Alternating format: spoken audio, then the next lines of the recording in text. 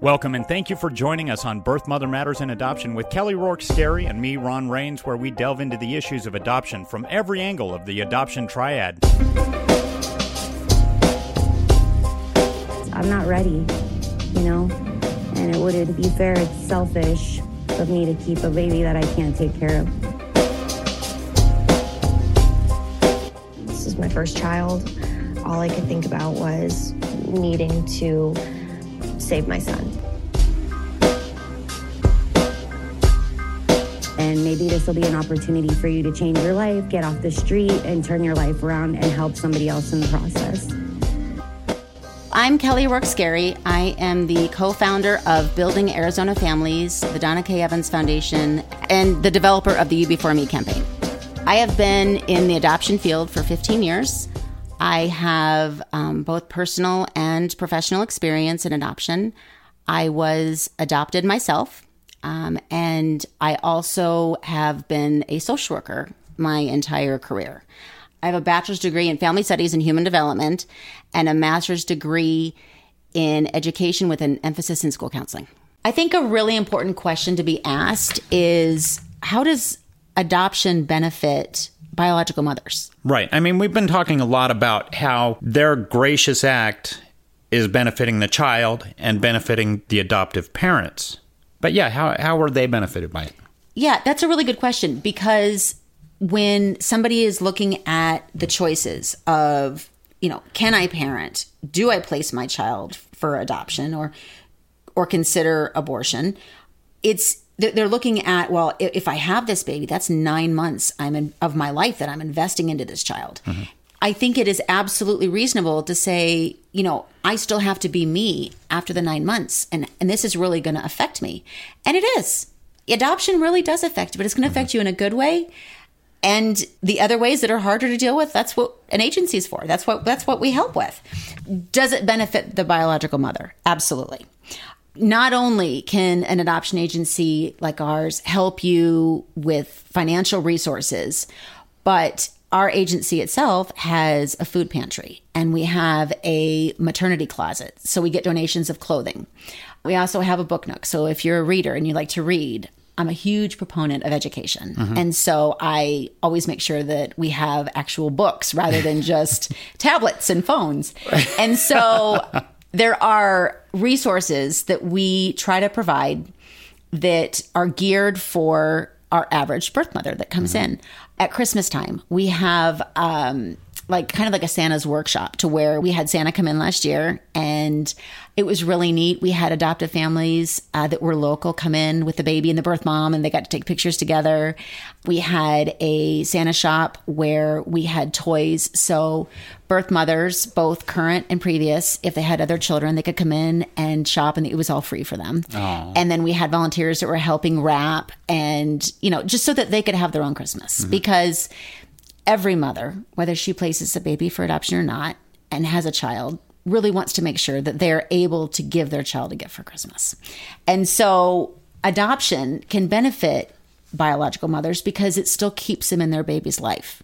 They still, if they choose open adoption, they'll still get to see pictures and letters and have visits and watch their child grow up and have a special relationship with that child. It's different than if you're raising your own child, mm-hmm, mm-hmm. but it's still special and it's unique. Just as special. Absolutely. I can tell you that when I met my birth mother after I was an adult, mm-hmm. we became best friends. We were talking on the phone 3 to 4 times a day. Really? Yeah. Wow. Yeah. And it was so interesting to learn as an adoptee to have that familiar connection. Mm-hmm. To look at somebody in the eyes and realize, oh, you have brown spots in your eyes like I do in mine.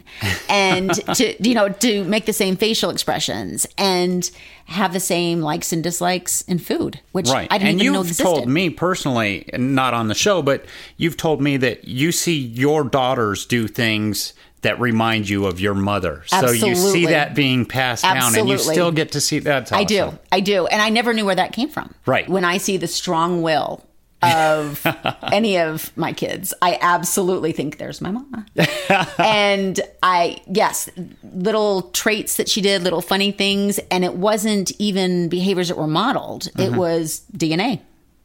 it was really interesting when I met her to see, like, I do that. That's how my brain thinks too. Right. And so So someday are you going to end up with a little squirrel named Survivor of your own? I hope so. I'm Okay. working on my husband at the moment. Good for you. I'm working on it. Yeah. One peace of mind that I think adoption gives the birth mother is peace of mind. Mm-hmm. You know, when they place a baby for adoption, it's a sacred trust. They're trusting the agency that they're going to help them pick the best adoptive family for them, with them. Mm-hmm. And they're going to, you know, trust the adoptive family to raise the baby in the manner they want the baby raised. You know, sometimes birth mothers will want traditions kept. You know, for instance, my adoptive mom, we had a tradition of star eyes and pumpkins. Every time you carved a pumpkin, one of the pumpkins has to have star eyes. Really? Really. Okay. I think it's so funny because when my kids were younger, we started that. You know, I just continued it. It wasn't even something I thought about. Right. Now, my now 16, almost 17-year-old will not carve a pumpkin without star eyes. She is the avant-garde of the star eyes. She loves the star-eyed pumpkins. Yes. And so that is her thing. And it's those little things that birth mothers can share with the adoptive family. Just carry it on. And so do this little thing for me. Yes. And our child. Yeah. Yeah. And it's incredible, the stories that come out of it. And like I said, ours was the star-eyed pumpkins. Did you have any traditions? None that I can talk about on the radio. No. You don't have any traditions? Nothing that's standing out at the moment. Seriously? I mean, yeah, no. Just we're average milquetoast kids. Oh. Yeah, nothing exciting. Okay. I'll think of, if I think of one, I'll throw it in later. All right. So again, some other benefits.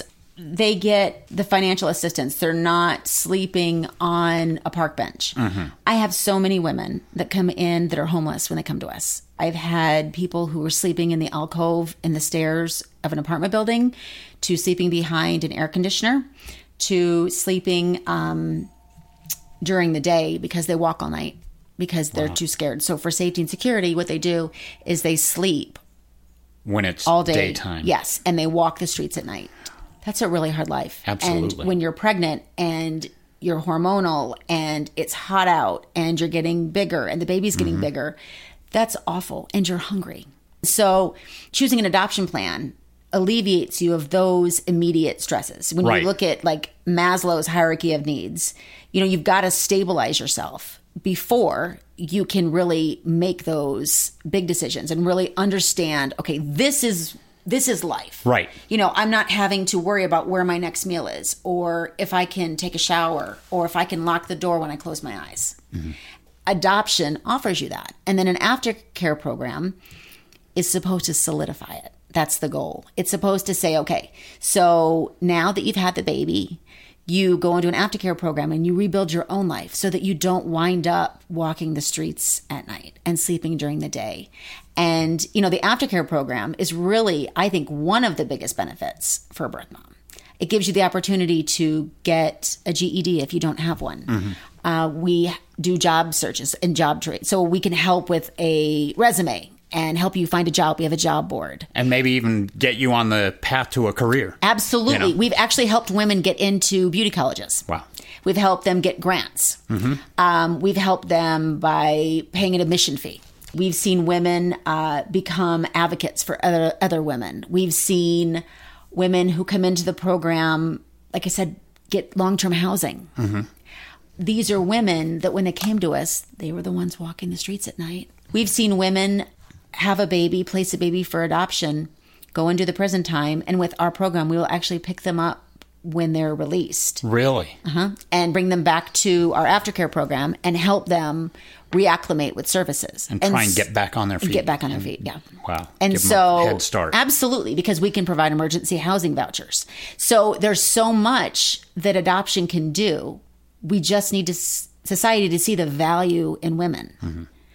That's where a lot of the stigma can lie. When you see a woman on the street and she's got a sign and she's pregnant, what I don't think all of society is recognizing is how much these women matter.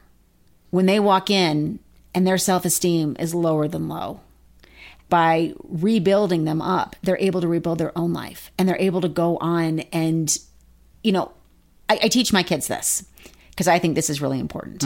When you see somebody on the street and they're homeless, that is somebody's mother, somebody's daughter, somebody's sister, somebody's best friend. A lot of times our birth mothers share their stories with us, and it was one bad choice that just spiraled and dominoed. It started out, it didn't seem to mean much. No. Next thing they know, they're on the streets and they have nothing. They have nothing. Wow. There was a girl, I was going to say woman, but she was a girl. She was young. She just turned 18, and she walked through our doors. And my oldest is 23. And so when I look at some of the younger ones, I think, oh, you could be my daughter. Yeah, you see your kids in them. I do. And she came in, and darling, she looked like a high school cheerleader. And my daughter was a high school cheerleader. And so she walked in looking like a high school cheerleader. She was pregnant, and she said, I'm homeless. I'm on the street. I started talking to her, and she said, yeah, I've been on the street now for about 6 months. I actually was raised in Scottsdale, and I was in high school, and I was a cheerleader. I was walking down the street one day. I didn't have a ride, and some guy asked me to get in the car. So I got in the car, and he said if I went back to his place with him, he would give me $500. So I did. One thing led to another. The next thing I know, I'm hooked on heroin. I'm turning tricks. My family has basically disowned me, and now I'm homeless. And it was all from one poor choice. In the car. Just getting in that car and saying, yeah, $500 sounds nice. Yeah, to a high school kid. Wow. Yeah. At that point, she said, I want to stop the bad choices from continuing. And that's why I'm choosing adoption. Wow. And so, yeah, that was... just like one poor choice can affect your life so drastically to the negative, a good choice can start your ball rolling the other way. You're going the opposite direction. You're going, you know what, I'm helping a triad. I'm helping myself, the baby, and the adoptive family. Yes. And I'm making a good choice now. Absolutely. So. And if you think of your life kind of like... Do you remember, I'm going to date myself, do you remember Stick Shifts? No. Oh, yeah, the Standard. cars. I thought it was a TV show or something, I was like, what? Like Standard. Standard. Right? Yeah. Okay. So that's what my dad taught me how to drive on a Standard. Okay. Right? Way back when. I kind of think of that as I'm working with moms and rebuilding their lives. Like you got to put, don't go in reverse. Right. You want to go into first, and you want to step over step. Whereas an automatic car, you just go. Just goes forward and keeps going forward. If you look at life backwards. like step over step, and you take one thing at a time, and you make sure you're only going as fast as you really want to go and need to go. Yeah. You start over-revving that engine. Absolutely. You need to back it off. Absolutely. Okay. Cool. And so, again, if you can get into that mindset, you can make those changes. You've got to have the belief that people can still change and people can still grow and learn. And when they know better, they do better. Thank you, Maya Angelou. And it helps to have a support system, whether it be family or a great organization like Building Arizona Families that's there to help you follow those steps. Right. Good. So if you take that pregnancy test, it's an unplanned pregnancy, and you see the 2 lines or that positive sign, step out of the denial, step into reality, and know that you're going to be okay. There are people that will support you, and you don't have to face this alone. And adoption is a really good option.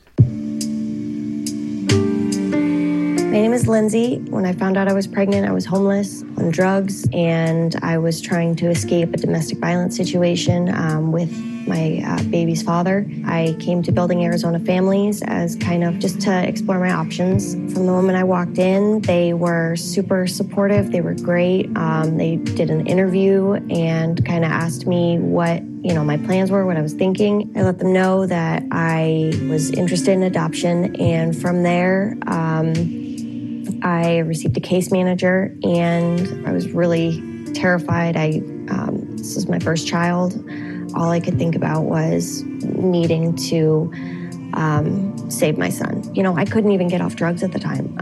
And I just had all these horror stories of, would I go back to my ex-boyfriend who he had a son my age, and he started doing meth with his son when his son was 13. And I was totally alone. My family was not in the picture. They told me that I needed to get an abortion. So my case manager became like my mom. I would call her crying in the middle of the night, oh my gosh, I'm so scared about, I'm having this pain or, this feeling. And, she'd walk me through the process of, just kind of being there because I'd never been pregnant before. Everything was brand new to me. She just loved me through everything. I went to all my doctor's appointments because of Building Arizona Families, transportation, just everything, anything and everything to make sure that my son received the best care possible. And I don't know if I would have been able to do that for him had it not been for Building Arizona Families. It was definitely the hardest decision I've ever made. And it still is something that is very hard, but it was the right thing. And it's still every day. I'm so thankful for Building Arizona Families. I'm so thankful for the couple that adopted him. And I'm just so thankful for just this whole situation. I wouldn't have been able to do it on my own. And I know that he has a better life now, and he has a chance to, be great. And I know that he would have that chance no matter what, but he's growing up in a good family, and he's growing up surrounded by love. I couldn't be happier with all this, the care I received from Building Arizona Families, and, the whole process was just a dream come true. I wasn't alone. Thank you for joining us on Birth Mother Matters in Adoption, written and produced by Kelly Rourke-Scary and edited by Ron Rains. We also want to thank Building Arizona Families, the Donna K. Evans Foundation, and the You Before Me campaign. A special thanks goes out to Grapes for letting us use their song I Don't Know as our theme song. If you're pregnant and considering adoption, we are a licensed, full-service, nonprofit Arizona adoption agency. We believe in adoption aftercare services and have a program on site to provide continued support through the Donna K. Evans Foundation. You can contact us 24 hours a day at 623-695-4112 or our toll-free number, 1-800-340-9665. Check out our blogs and website at www.azpregnancyhelp.com. And make sure to join us next time. We'll be talking about our adoption aftercare programs and the Donna K. Evans Foundation on Birth Mother Matters in Adoption. For Kelly Rourke-Scary, I'm Ron Rains. We'll see you then.